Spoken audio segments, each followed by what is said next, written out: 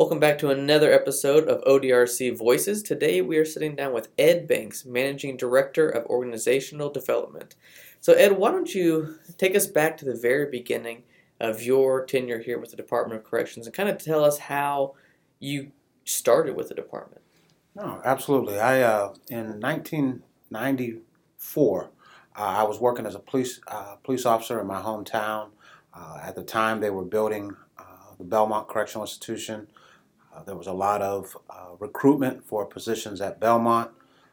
I went to a recruitment fair at a local college, got some information on the agency, and applied, thinking I was going to Belmont Correctional Institution. Shortly thereafter, I got a phone call with a job offer to go to the Trumbull Correctional Institution. I was still being interested in staying in the field. I went ahead and accepted that position. So I went to Trumbull in November of '94 as a correction officer. Spent a short time there. Belmont was then starting to accept transfers.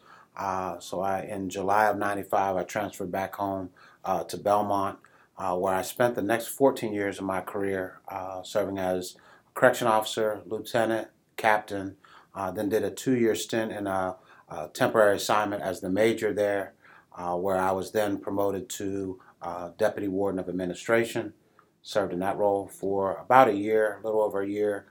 Then I moved to Deputy Warden of Special Services when I got a call from Director Collins to serve as the warden of the Hocking Correctional Facility. So I went to Hocking in 2008, spent a little over a year there when an opportunity came up to transfer to the Noble Correctional Institution, where I served until 2012 when Director Moore gave me the opportunity to be in the role that I hold today. So when we talk a lot about, especially to new team members here with the Department of Corrections, we talk a lot about the opportunity, even if you're starting as a correction officer, to move up the ranks at your institution and throughout the department. When we look at your career here at the department, you doing just that, working your way up, what would you say was most important as you continued to work towards your goals within the department? Well, flexibility for one. I guess my vision was always that I was going to be an operations deputy and move on to be a warden. Never once did I think I'd be sitting here today overseeing human resources. I'm glad that my journey took me this way, but I had a path set for me. There were some changes along the way that I'm glad that I did. To be open, this is a large agency. To have the opportunity to gain experiences in different disciplines in the department, I believe have been a benefit along the way to be effective in each of the roles that I've had. So if I would have just been with blinders on, with my career set one track, I don't know where I would be today. But when I was given opportunities to work in other areas, accepting those opportunities, even if it wasn't what you thought you wanted to do, and then getting there and understanding that it was been a pretty neat ride. I've enjoyed all the positions I've had, and what's really been important is the folks that gave me those opportunities, folks that took a chance on me, gave me an opportunity to sit in some positions that probably on paper I might not look like a guy for the job, but they gave me the opportunity to get in there and to have their support and be effective in those roles. So how long have you been with the department again? Since '94. I'm not good at math, so hopefully someone can figure out how long that's been. 24 years. Good enough. Why have you stayed that long? A colleague of mine probably put it best, Kim Rowe, who's our Chief of Human Resources. She once said that you started as a job and then it changed to a career and then you really started feeling it became a calling. When I went to Trumbull as a correction officer, it was all for a paycheck. To be perfectly honest with you, I actually doubled my wage coming on as a correction officer what I was making as a police officer in my hometown.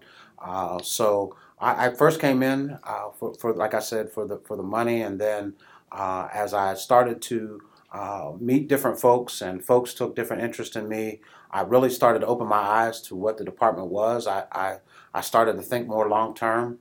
With my daughters at the time, things like benefits became important. So I said, I'm going to make this a career.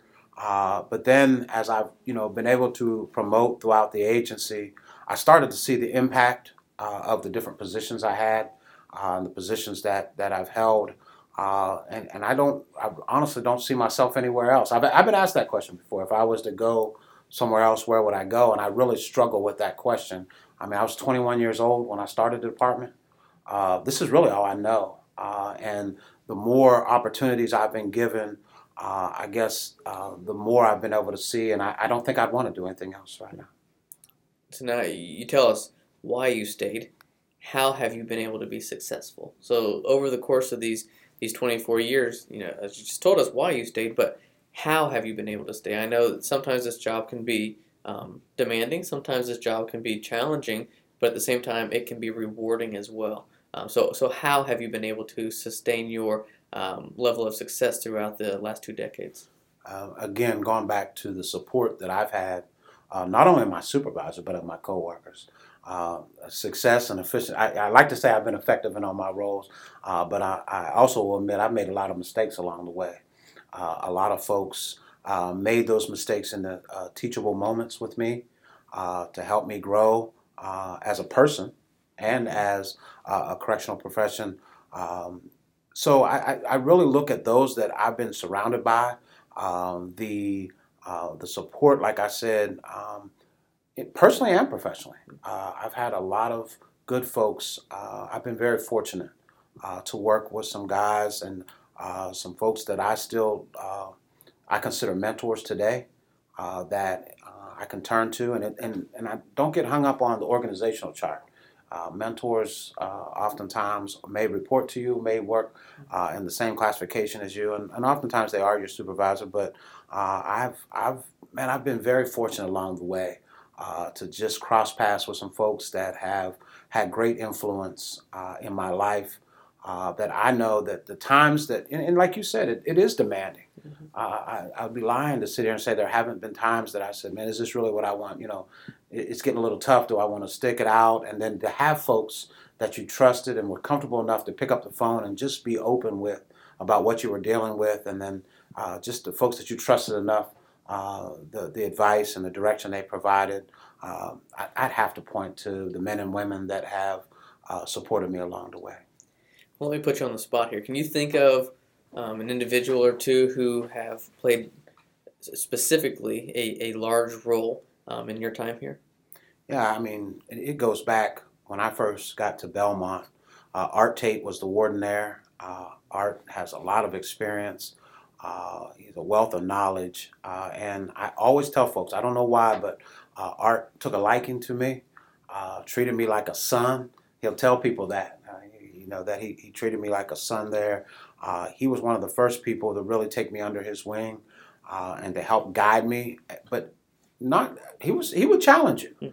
Art wouldn't just settle for just keeping things status quo. He always wanted to know what you were doing to better yourself. Art was the reason I went back to college. If it wasn't for him, I probably would have tried to avoid the whole college thing. But Mr. Tate made sure that I was back in school. I worked for a major at the time, Jack Elliott, a guy that's retired now that I still call on a monthly basis. Jack, considered one of my best friends. Started off as a supervisor. Now he's a guy that I consider a best friend. Ed Voorhees in the agency. Ed and I worked together at Belmont. It's kind of, when I went to Noble, it was because he had got promoted from Noble, so I filled in behind him. He's always been somebody I call. Mark Saunders, a guy that's retired, warden that's retired, is somebody that I've always leaned on. And then, of course, I'd be remiss if I didn't mention Ernie Moore. Ernie was a mentor selected when I was going through executive leadership. It was in '08 as well, and Ernie was somebody that even to this day has invested a lot in me. And then really recently, Gary Moore, a guy that has helped me to look at this agency in a completely different light. You talk about opportunities.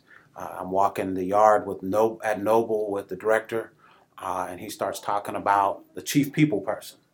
And here we are today. Is just a guy that to have a comfort level to walk in the director's office and sit down and say, I don't know what to do in this situation. Can you help me?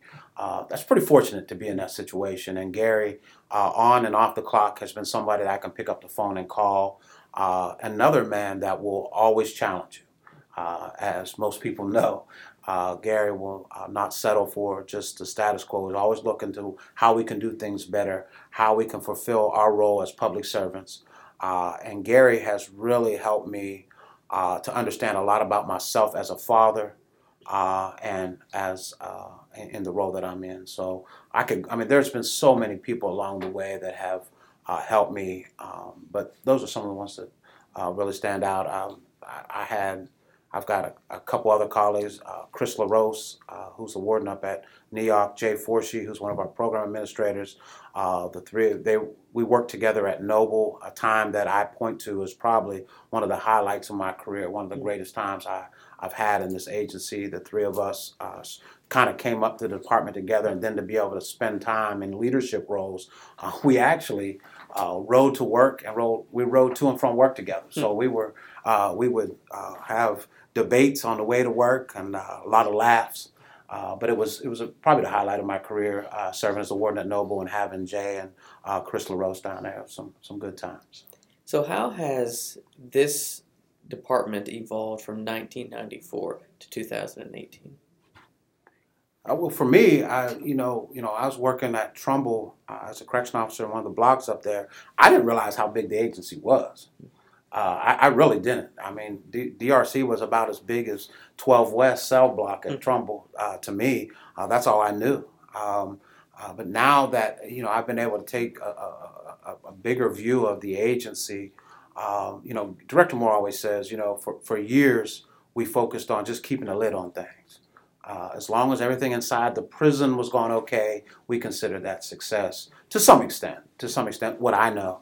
I think more is not just in DRC, but in state government, as we become more transparent, we really started to fill our role as public servants.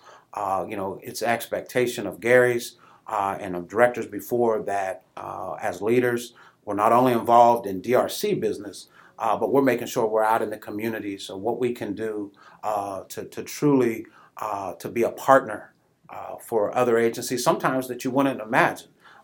Things like working with ODOT. People don't expect that to be a natural partner of DRC, but we do things with ODOT and other agencies and a lot of local state government to be able to partner with those folks and have an impact on those local communities. I think I've really started to see that evolve. Our focus on our offenders, not only when they're inside our facilities, obviously as an agency we have a greater focus on communities right now. Our great folks in parole inside the facilities overall are just really starting to see the agency as what it truly is as a criminal justice partner in Ohio. So when you came on as chief people person, as you're known, when you came on as under that role, and as you continue to develop in that role, what has your mindset or your focus been leading the efforts of human resources for the Department of Corrections? And again, that when I was talking about the way that Gary has had and helped me to look at the agency differently, as a captain, as a major, there was a time that I thought thinking of our positions, we could hire whoever, just hire anybody, and we'll train them to do the job that they're hired in for. And looking back, I realized how silly that was. Gary has helped me to understand that we are clear about our mission, and I think today, with over 12,000 employees, you would struggle to find somebody that doesn't know what they stand for in this agency. Our mission of reducing recidivism, I think, has cascaded to all levels of the agency, and there is so much experience in the HR services of this agency, and I don't know that everybody recognizes that. And when you take those folks and you talk about let's transition to looking for folks that match that mission, that are aligned with that mission on the front end, you can be you don't have to be a correction professional to understand the value in reducing recidivism. And there are a lot of folks throughout Ohio that believe in what we're doing. and we're trying to get out and talk to those folks and say, let's get off the sidelines. Why don't you come on into the game and be a part of this team, be a part of the DRC family, and by finding folks that already have those core values that we're looking for, the technical side we can teach you that part. What we can't change are those the core values within people. So we're looking for folks that demonstrate characteristics that are right in line with that mission and the vision of the agency. And that's been a big change for me personally. We went from, as a captain, as a major, I sat on so many interviews, and we would ask a lot of scenario-based questions. We'd be asking folks that have never stepped foot in a facility how they would respond to different incidents within the facility. And looking back, a lot of those answers started by, well, I really don't know, but if I was the guest, this is how you would respond. And we were making hiring decisions based on those hypothetical answers. We switched about 4 years ago to more behavioral-based interviews, trying to judge folks, not to try to look at folks' past experiences as the best predictor of their future behaviors, and trying to really gear our questioning to how folks were responding to different situations, and then how that would relate in a position within DRC. And when you start talking to the folks that are in HR at DRC, they get excited about those things. The opportunities to look at recruitment and retention and onboarding differently. And I think even when I first took this job, the term HR, most people equate to just personnel. And Gary has really helped me to open my eyes to HR is really the whole people business, from training to labor, to EEO, to our research into whether it be hiring or whatever it may be.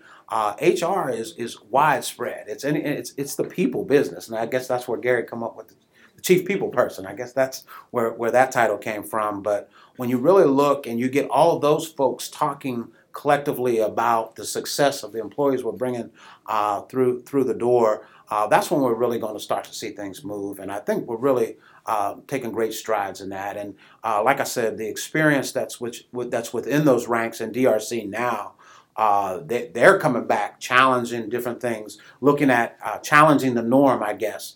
Saying, why are we doing this? There are new ways, and folks that are open to just some creative means of attracting folks to our agency. And that seems to be the biggest hurdle that we have.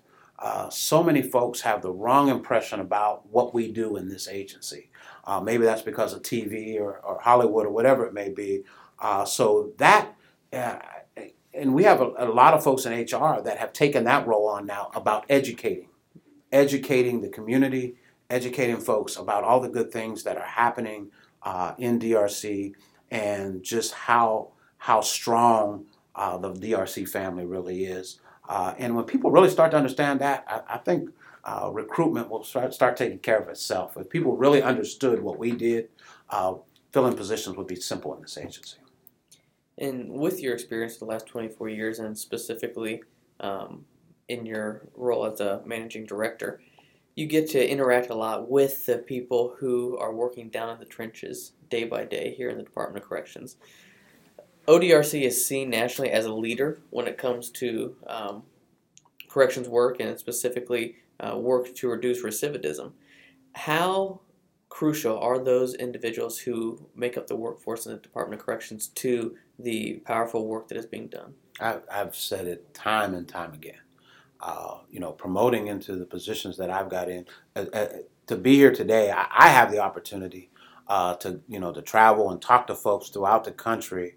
But it's not about me. It's about what those folks are doing. None of this would be possible without the men and women that day in and day out are oftentimes putting themselves in situations that most people would run from. The loyalty, the commitment, the dedication, not only to the agency but to Ohio, that the 12,000 plus employees of our agency possess, I think oftentimes gets underestimated, or it's under-recognized. The folks that are working for us right now, that are part of our team, are out there doing things innovative beyond what most people even realize. And that's a lot deeper than just like I said, you get caught up in organizational charts. I think sometimes you miss that. But I think we have a lot of folks in leadership roles now that don't miss that do understand that. There are, I started as a correction officer. I walk that beat. I know what those. It's one of the most difficult jobs in the agency, if not the most difficult job in the agency. But I am so proud to sit here today and tell you I held that rank. I think you went back to one of your earlier questions. What's helped me make it through this agency? I think it's been my experiences as a correction officer, at working in the trenches as a correction officer, as a lieutenant, as a captain. Those experiences there are things that they extend beyond any classroom. And a lot of that has helped what was guiding my career. And I would take the folks that we have throughout Ohio walking the beat today, and I'll put them up against anybody in the country. And I've talked to other agencies. I've been in meetings where I've asked people's opinion on things, and this is literally a response I received one time. We will do in our state what we always do. We'll wait and see Ohio, then we'll copy what you guys are doing. That I wish more people got to experience that part of the business, to actually get out and enjoy all the compliments that this agency receives. Director Moore has done a great job of exposing the work of DRC to the country and to the world to some extent, and has really helped us to secure our spot up there on the national spotlight. So before I let you go, can you think of maybe a story or two that stands out over your 24 years of experience? One or two stories that stands out most to your time with the Department of Corrections? I talked about work at when I was a warden at Noble. A warden is probably hands down one of the greatest jobs in the agency because of you get to see something from start to finish, and there's so many people that you interact with. I've watched so many people's kids grow up, hear so many stories. But prior to leaving Noble, we were preparing for an ACA audit. And you talk about folks in the trenches. You had third shift correction officers just really going above and beyond to ensure that dorms were standing tall, were shining. People taking extra work crews into our dining facilities to really make things really stand tall to start this audit. Folks did a lot of hard work, put in a lot of hard work, preparing files, just being out and talking with auditors and explaining. They were just so professional throughout that 3-day process to stand in that multi-purpose room for the audit closeout and to hear auditors from across the country so complimentary of that facility, and then to read off the scores of 100% across the board with an audit. Yeah, it's pretty hard to top that, and to see the folks. We filled the multi-purpose. We tried to get as many folks over there as we could, and to see the folks that did the work, their response to that audit. It's like winning the big game. When the audit was over, everybody was hugging, taking pictures. We had a good time. That was truly one of those moments in my career that really stand out for me. And then when I was a warden, I also got to serve as the president of the Ohio Wardens Association. That afforded me some opportunities, like I said, to sit at some tables with folks from around the country, and then to have those folks asking you about what's going on in your state, what you're a part of.